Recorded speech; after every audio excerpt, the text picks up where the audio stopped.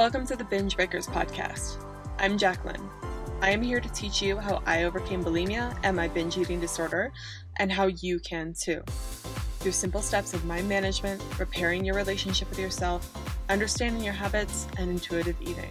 Disclaimer. This recording is not intended to be utilized as medical advice or a medical diagnosis.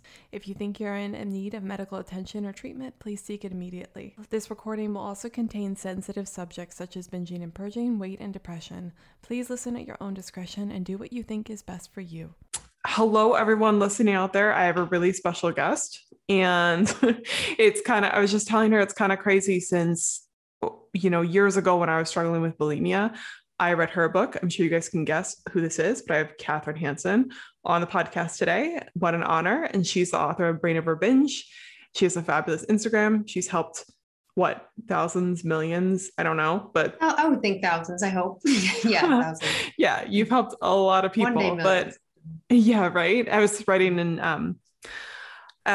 out goals, and I was like, one day I want to help millions as well, which is such a big number, but you've certainly helped so many. So welcome to the show, Catherine. Yeah. Thank you so much for having me.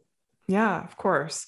And for those of you guys, a lot of people who struggle with bulimia know who you are. It's like I was saying when I did the book review on my podcast a while ago, it's almost a rite of passage to read Brain Over Binge in the bulimia world for a lot of people. Mm-hmm. But for those that don't know, can you give a brief intro of your story and who you are? Yeah, absolutely. I mean, I wrote my book back in 2011. Actually, I had recovered back in 2005. So, it's been a while. I've been recovered for 17 years now. So after my recovery, I just felt this strong desire to share my story because it was so different than what I had been taught in therapy and with sort of the conventional forms of help that were out there, just online or what I'd read. And my recovery was so different that I was like, wow, I have to tell people, because I was so excited to be free. I was just felt such a passion to help others with this, because I knew what it felt like to be there in that place where you just feel like you can't control yourself around food. It's just the constant binging and just being consumed by these urges. And I guess got started in the book. It took me a really long time to finish it, but I started it like in 2006, like pretty soon after my recovery, but I didn't finish till 2011, and also just didn't have the confidence to put it out until then, because I thought, that there was this I haven't been recovered that long, but it felt so solid. Like even months after I quit, I was like, there's no way I would ever go back. And 17 years later, I just published a second edition, and just really try to help people understand bulimia in terms of the brain, really try to help empower them to take control and to just put an end to this. Yeah. What you said about not wanting to put out the book too soon after recovery, I relate to that a lot. And I put out my podcast, I think, only a few years after I recovered myself, and I had the same thoughts. But what I love about your book, when I listened to it, I didn't read it, but I listened, was that it felt pretty raw. Like a lot of the things felt very close to home. And I think sometimes, even though, of course, years later, I'm sure you remember lots of things that you struggled with when you were in that zone of bulimia, I think when you write it soon after your recovery, it's still fresh. And that's probably why it also resonates with so many people.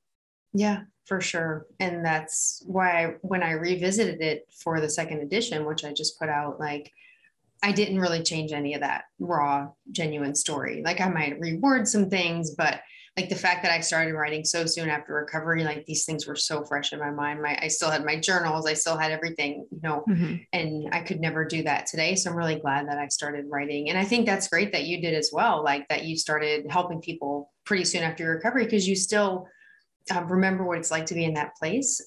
Mm-hmm. And you can speak from, a more personal perspective in that way. Absolutely. I was going to ask you at the end of the podcast, but I'll ask you now since you mentioned it. What's different about the second edition? I haven't read it yet.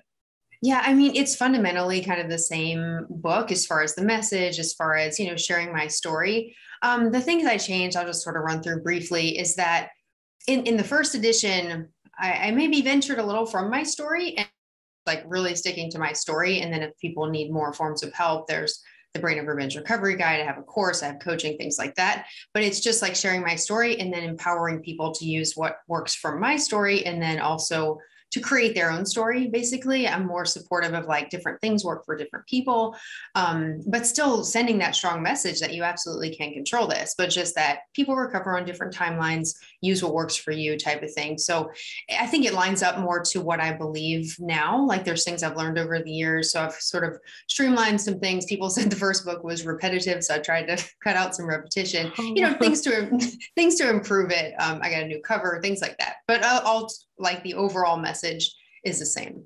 Okay. Yeah. Critiques are always fun to get, but they're necessary for improving. I didn't find it super repetitive. I did though.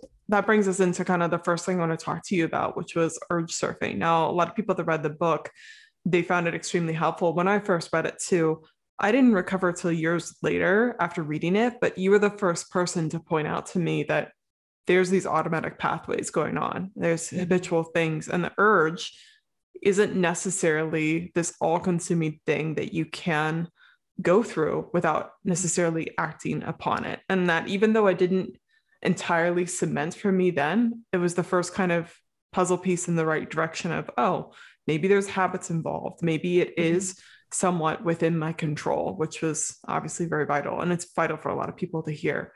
But I find that some people, they still have trouble understanding how to actually go through an urge. So do you mind explaining a little bit more about that? How do people urge surf, basically? Yeah, absolutely. And it's interesting, like you use the word urge surf, and that I did use that in my book. And but my approach is a little different than an urge surf. That's something that I had learned in therapy as well. And it is very similar, but I'll kind of explain how my approach is a little different. Surfing an urge traditionally is thought of as you just basically ride it out. Like you try to kind of survive it. And I'm sure that people explain it in different ways, but the way I sort of came to understand it is that there's this big, powerful thing coming over you, and you just have to like do what you can to get to the other side of it. And to me, that it felt like unempowering a little bit, in that I felt like the urge was taking control of me, and that it's really what I wanted to do. And I had to really hold myself back from doing it. And I had to just get through it. And the way I came to understand urges was sort of in a different way. And I changed my perspective surrounding the urges so that it no longer felt like I was trying to survive the urge. It no longer felt like the urge could sort of toss me about in the waves, to kind of continue the analogy. But I learned to, what I described as like, watch the waves from the shore.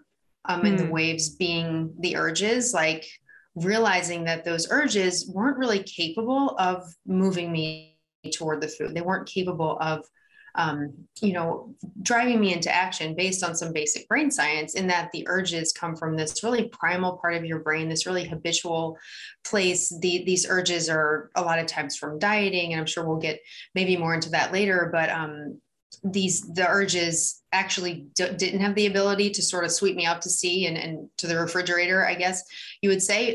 So I learned to observe them, like observe the urges with a very much more detached perspective, like separating myself from them, realizing those urges weren't truly me, realizing they weren't calling for anything I truly wanted. And in doing that, I was able to be a lot more calm. It didn't feel like I was trying to survive anymore. I mean, of course, emotions could arise and things like that, but overall, it just helped the urges feel a lot less uncomfortable. Yeah, no, sense? Thank you. That makes total sense. You explained it really beautifully. And I like that you clarified that it's different than urge surfing, because I think I think a lot of people had that misconception that you were more of a fan of urge surfing. I probably just didn't do my homework, honestly. No, it's totally okay. And I actually use the term in my books, dismissing urges, like you sort of dismiss them as you, like they're meaningless to you. They're powerless. They're powerless to make you act. They're sort of these harmless messages.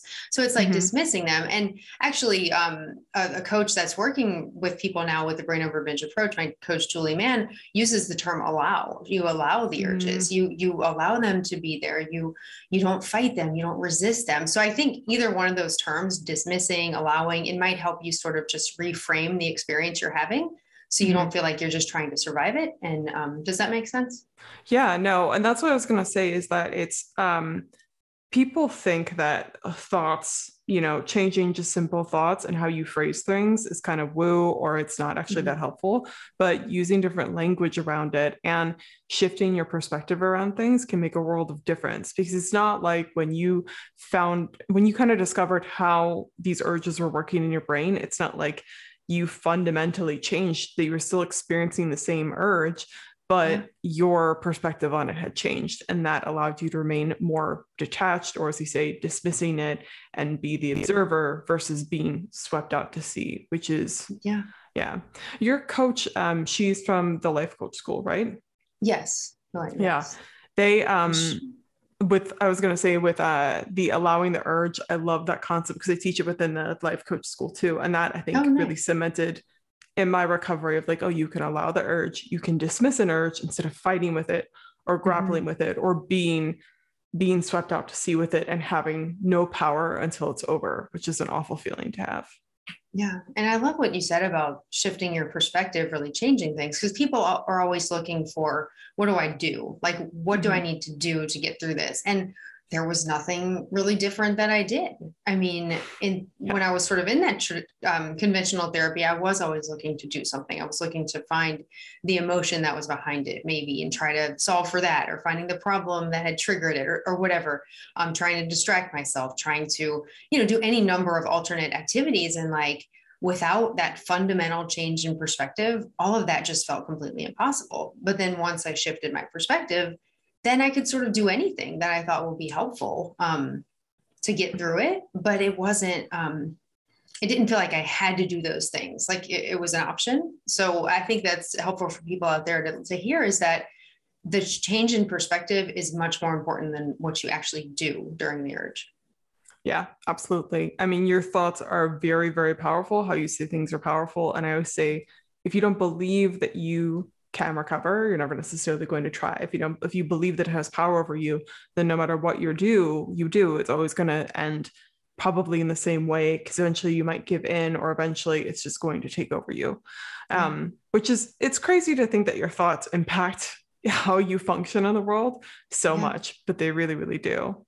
You briefly mentioned that we might talk about nutrition. I wasn't going to ask you too much about nutrition, but I always like to tell people, it's very hard to do anything with urges if you aren't getting adequate nutrition and those sort of things. What's a good question? How did you tackle food and getting things to eat while you were trying to recover and going through urges? Yeah, that's a good question. I think I was sort of fortunate in that I had already done that piece before I learned about the brain and how to see the urges in a new way. That piece was basically in place for me already, because I had been to a nutritionist. I knew kind of how much I needed to eat. I was committed to giving up dieting by that point. Like, I had fully seen that dieting was leading to problems for me. I had fully seen that the restriction was kind of causing all this. And I mean, obviously in therapy, I learned that other things were causing it, emotions, things like that, which I'm getting on a tangent here, but I came to see that wasn't the case either. So I was already eating in a relatively normal way by the time I did learn to see urges in a new way and stop acting on them. The only thing I was doing still was like purging by overexercising. I was kind of restricting on the day after binges. But once I stopped the binging, like I was eating in a relatively normal way and was committed to that. Now that's not the case for everyone. And that's sort of in the second edition, I bring in that you may need help nutritionally. You may need extra support as far as helping you to give up dieting, to implement adequate eating habits, because it's so important. Like, you can't dismiss an urge, allow an urge if you're starving. Like, you cannot do that. Your brain is not going to be in a state where you can use your higher cognitive powers to override that primitive drive if that primitive drive is just based in like starvation and a real need of food. Yeah, absolutely. It's hard, if not sometimes impossible, to override those things. So thank you for the clarification. And yeah, I think for you and your journey, it's so interesting because you had done so much preemptive work before actually dismissing those urges. So I had a similar experience, not necessarily as long of a journey as you, but I had about 6 to 7 months before I stopped binging for good. when I was doing work emotionally and also eating more regularly, even though it wasn't completely, I was still doing some restriction things and overexercising things like you were discussing too. Mm-hmm. But that work really built up to me eventually being able to dismiss an urge and observe the urge without it being this big deal. So people kind of hear, I think, sometimes our stories and they're like, it just worked like that. And they aren't necessarily seeing maybe the buildup that led to that as well. Yeah, totally. Yeah, I think the eating piece is really important. I think some people can stop binging maybe in a day, but it takes some, everyone's journey is different, obviously, but the binging is almost sometimes the more clear-cut behavior to stop than the dieting, the restricting, the body obsessions, weight obsessions, things like that, which does need to unravel in order for you to consistently eat adequately to allow the urges to go away, to decondition the habit in the brain, to, tame those survival instincts. You just have to be eating enough, and you have to consistently eat enough. Like if you don't sort of address these weight obsessions, these dieting obsessions, you could tip back into dieting and then reignite the whole process. So it's just such a fundamental part of making the change and then making the change last. Yeah, absolutely. And that kind of brings me into exercising during recovery. Now, did the extra over exercising stop when the binging stopped for you? Yeah, it did. Yeah, for sure. I mean, I hated the over exercising, hated it. I mean, I'm sure people feel that way about the self-induced vomiting. It's a terrible behavior. It's exhausting. It's not healthy. It does so much damage to your body. And I was doing it because I felt so out of control during the binges that I felt like I had to do something to make up for it. I had to, and I got in this habit of over exercising. So yeah, I mean, when the binges stopped, I stopped that desire for the massive amounts of exercise. I talked about in the book that there were some circumstances that could sort of bring up a desire for maybe an unhealthy form of exercise. And that's, I think a lot of it was just based in remnants of the old habit. If I would overeat a little bit, then I might have thoughts like, oh, you should just run some extra miles or things like that. And I would just do the same thing with those urges that I would do with the binge urges. It's just kind of realize, okay, that's a habit. That's my brain producing some old thoughts, and just dismiss them. And I was able to keep exercise in a healthy place in my life. That's really good to know, because I was going to ask you about the over exercising, but I wasn't sure if it was even a problem for you after you stopped binging, since I was the same way. Even though sometimes I would still have urges to purge, and that's the thing that's probably lingered the most after recovery. It really wasn't a big issue for me after recovery because I didn't have as much of a need to do it in the first place. But it's good to know that not good for you, I guess. I'm sorry that you struggled with it. No, but it's good to know that you still kind of had that issue of, oh, we overate, maybe we should go over exercise. And I love what you said about applying the same thing to binge urges as you would exercise urges. And it kind of makes me think about how the skills that you learn of dismissing an urge are so applicable to different things in life, not just the binge urges in itself. Yeah, for sure. And it's so many things. I mean, it's obviously not the cure for everything, but once I sort of learned this, that sort of your thoughts and feelings, all your thoughts and feelings and things that go through your body and brain aren't you. You have the ability to sort of decide which of those messages you want to believe, decide which ones you want to follow. Again, not the cure for everything, but it can fundamentally change so many things. Yeah, it feels like a new superpower. And I agree. It's not the cure for everything, but you literally are like, sure. I just discovered a new secret of the universe. What's going on? So how do you, just to give more details, since you didn't struggle as much, when people are over-exercising and have that tendency to over-exercise, do you have any advice that you regularly give them other than what you just said? I do think, like I was saying before, apply that same detachment concept and realize that it does become habitual, that drive to get that, rush of adrenaline and things like body chemistry and whatever happens when you're exercising, you're getting this burst of sort of feel good brain chemicals and things like that. And you can get hooked on that a bit. So it's about taking care of yourself during those times and realizing that, truly focusing on health. I think people will think, oh, I have to do this because it's healthy and I have to exercise, but it's actually not. You tip into a place where it's very detrimental to your health and even dangerous. So to realize that your brain is not like your enemy by encouraging you to do this because it's just a habit you've gotten into over time, but that now you can start to take care of yourself in ways that truly are healthy. It's sort of like just becoming the adult for yourself. Like when you're younger, you have an adult to tell you, okay, this is not healthy. And you get to be that for yourself now. And you get to say, okay, I'm having these desires that just aren't in line with what I truly want for my life. And you can step back from those and refocus your mind on what you actually want and what's really important to you in your life. Yeah, absolutely. I love what you said about like your brain is not your enemy. And I was just talking with a client this morning about how it's important not to shame yourself for the initial reactions that come up. So it makes, like you said, it makes total sense why you'd want to exercise like that, why you do want to keep on doing it. And it's not bad, but realizing that it's not helping you in certain ways and it can be damaging. I think that's the next step is, you know, actually fully seeing how it's creating a negative in your life and understanding that. Because I think a lot of us, we know these behaviors are bad, but then we still do it. And part of that's habitual. Part of it might be because you see some sort of little benefit or you're not completely sold on it. So I think understanding the full picture and then, like you said, becoming an adult in your own brain and then using the detachment, all really wonderful advice. Yeah. So I wanted to ask two more things. One, well, the end, I wanted to ask about your book. We already kind of talked about it, but I wanted to ask you about, you know, what life was like after recovery. And did you ever have any kind of, it seemed like you were pretty confident that you were never going back. Yeah. I mean, truly I was. And from very early on, like even when I was still having urges, it was like, I knew they weren't me. I knew I didn't want to act on them ever again.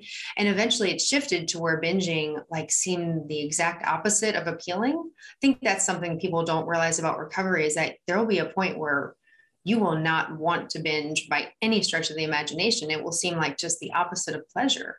And I think that some people think you'll always kind of have this desire and this will always be part of you and you'll always sort of have to fend it off. And I think it's really encouraging to hear from, you know, me or other people who have recovered that have the same experience that you just don't want it anymore. And that's a wonderful place to get to because it's like, it's total freedom, you know? The other things when people, I find it hard to give up bulimia because they think I'm never going to be able to binge again. I'm never going to have these things again. And it's like, yeah, but you don't realize that recovering removes the desire to binge in the first place. And like you said, it's freedom. You don't want it anymore. Yeah. That's really profound what you said. Because there's that fear of, oh my gosh, I'm never going to get to do this again. But yeah, it totally eases that fear to realize, yeah, but I won't want to. So, I mean, sorry for interrupting. Like, I just wanted to point that just out. trying to find my thought process. But yeah, like as far as life after recovery, I think one huge thing for me to learn was that life is not perfect after recovery. And that's something I feel like is the most important thing for me to say up front, because I feel like that held me back for a long time, thinking that not necessarily that it would be perfect, but that I would sort of have things figured out and that I would, you know, be able to cope with my life and my problems and my emotions really well. And that's what I was trying to learn in therapy. Like if I learned to do that, then I would no longer want to binge, when really the only way to make myself not want to binge was to continuously not act on that desire. Then that desire went away. So it took away the desire to binge. It took away the habit. Everything else was still there. The emotions, you know, problems, things like that, except the emotions and problems that the binging itself caused, which was a lot. Like so many, like the time, the energy that it takes up, the negative effect it has on relationships, the negative effect it has on like confidence. You know, you remove all that guilt, all that shame, you just immediately have more confidence. You have more, you're less isolated. You have more of an ability to connect with other people, to go after things you want to do, even if like you fail at all of that, which I have. I mean, like not everything, like obviously, you know, there's been some great things in my life, but if you like make your recovery contingent on you being successful, on you not having bad things happen, on you not failing, on you, you know, then you're never going to be free of this because life will never be perfect. Absolutely. Yeah. So I think that's just huge. Yeah, no, it's funny. Like we think that like someone the other day commented and said, I just want to be happy. And recovery will help you, I think, in that, but you aren't just going to simply be happy once recovery is over. But like you're saying, it removes so many of the problems that come with it. It's like you release this ankle weight. I'm kind of curious because again, your story was so similar to mine when you had that chapter about how your dad took you over to go live with your boyfriend. I had the almost exact same experience. It was so weird reading it. It's like, oh, this isn't a unique experience, but I was slipping back into binging, and I was struggling at the time when it happened, but I went on to live with my boyfriend for about 3 years and in bulimia, and it affected my relationship so much, so awful. How did your relationship change after you recovered? Yeah, I mean, I think it's another example of how life isn't perfect after recovery, but I think like getting into that relationship as a bulimic, like it wasn't necessarily like my authentic self. I didn't know who I was. I didn't so it definitely changed in that I did have more of the ability to connect, and more of the ability to, just be in the moment with someone. I didn't have that drain on my time. So I say this, but I also realized there were problems there in that relationship that maybe I didn't see because I was so distracted by binging and purging. And I wasn't purposefully doing those things to distract myself, but it does distract you from your life. It does, cloud your judgment on a lot of things. So when I stopped binging, it wasn't like, oh, now I have this perfect relationship. It's like, okay, I can better function in a relationship, but there are some problems I may be ignored. So there was that. So That's in a way, it's just, I love it. So it's like, I wish I could sit here and say that like it makes everything better, but that's just another example of, if I would have thought, okay, I need to have perfect relationships to be recovered, I would have never been recovered. And I stayed in that relationship a long time, but I'm divorced now. So another example of how life is hard and challenging. And but like getting through all that stuff as a non-bulimic is so much easier than trying to get through it as a bulimic. Does that make sense? Yeah, it makes total sense. I always say, which sounds super woo, but not having bulimia in your life allows you to be more present with both the bad and the good. Yes. And so first of all, I think it makes the good so much richer because you're there for it. When you're numbing things out, when you're distracting with bulimia, I think it numbs out the bad sometimes, but it also numbs out the good, and you're not really there for it. But then, like you said, the bad that you're experiencing, you get a lot better handling that bad. And it's still just as painful, if not more painful, maybe because you're more aware of it, you're more there for it. But I'd rather handle something being functional for it and being able to be there instead of just not barely functioning myself.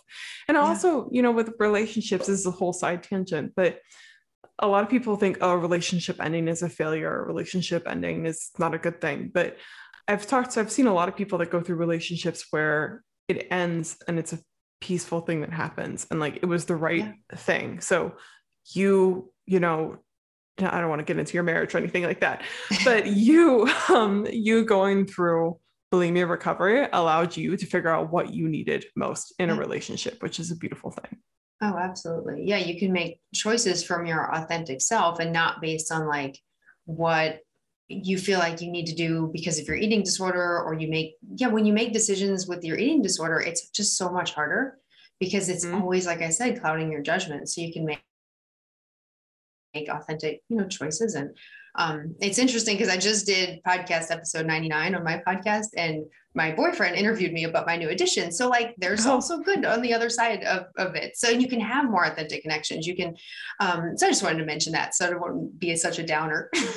Yeah, no, it's not a downer. And I'm sure like I eventually want to rope my boyfriend into being on the podcast. He's like a little resistant to it, but eventually I'll get him on here because I love to hear their perspective. I mean, I guess your boyfriend never knew you when you were struggling with it, but no, never. I mean, we haven't been together a super long time, but it's so, I guess it's just so great to approach relationships as a recovered person, and I've been recovered a long time now, so I've had an opportunity to just make all sorts of connections, and you're just so much more of your authentic self. And like, just encourage everyone out there that you have so much to offer. And when you're stuck in an eating disorder, you're not able to pursue the things that sort of light you up, or the things that can give back to other people. And gosh, everyone just has so much to offer. And people with eating disorders, like I know you know as well, like working with so many smart people, so many incredible human beings that just have so much to give, and just taking that struggle away, you get to do all of that. Yeah, 100%.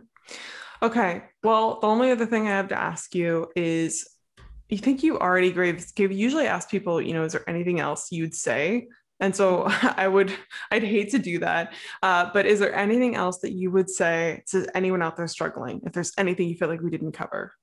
Sure. First of all, I appreciate all the great questions. I think we've covered a lot. I think that's been very helpful, I hope. And I mean, I know it sounds like try it, but like, please, like, you absolutely can do this. I mean, I know what it feels like to be in that place where you feel controlled by your urges. You feel like you can't stop, the shame that comes afterward. You feel like I'm never going to be able to lead a normal life. But like, there's been so many people that have felt this way. And I think anyone who has recovered has probably felt that way at one point or another. And it doesn't minimize at all what you're going through. Like it's awful. I've been there, but you absolutely can do this, and just sort of take the first step that you feel like will help you get there. And I know it can be seem overwhelming with sort of all the information that's out there. In my approach, I bring it down to two basic goals, and that's to dismiss the urges, or if you want to say allow them, detach from them, however you want to say it, dismiss urges, and then eat adequately. And we've addressed both of those things on the podcast today. So like, the one thing, if you can do one thing to move yourself forward, think of it in terms of those two goals. What would help you dismiss the urges? What would help you eat adequately?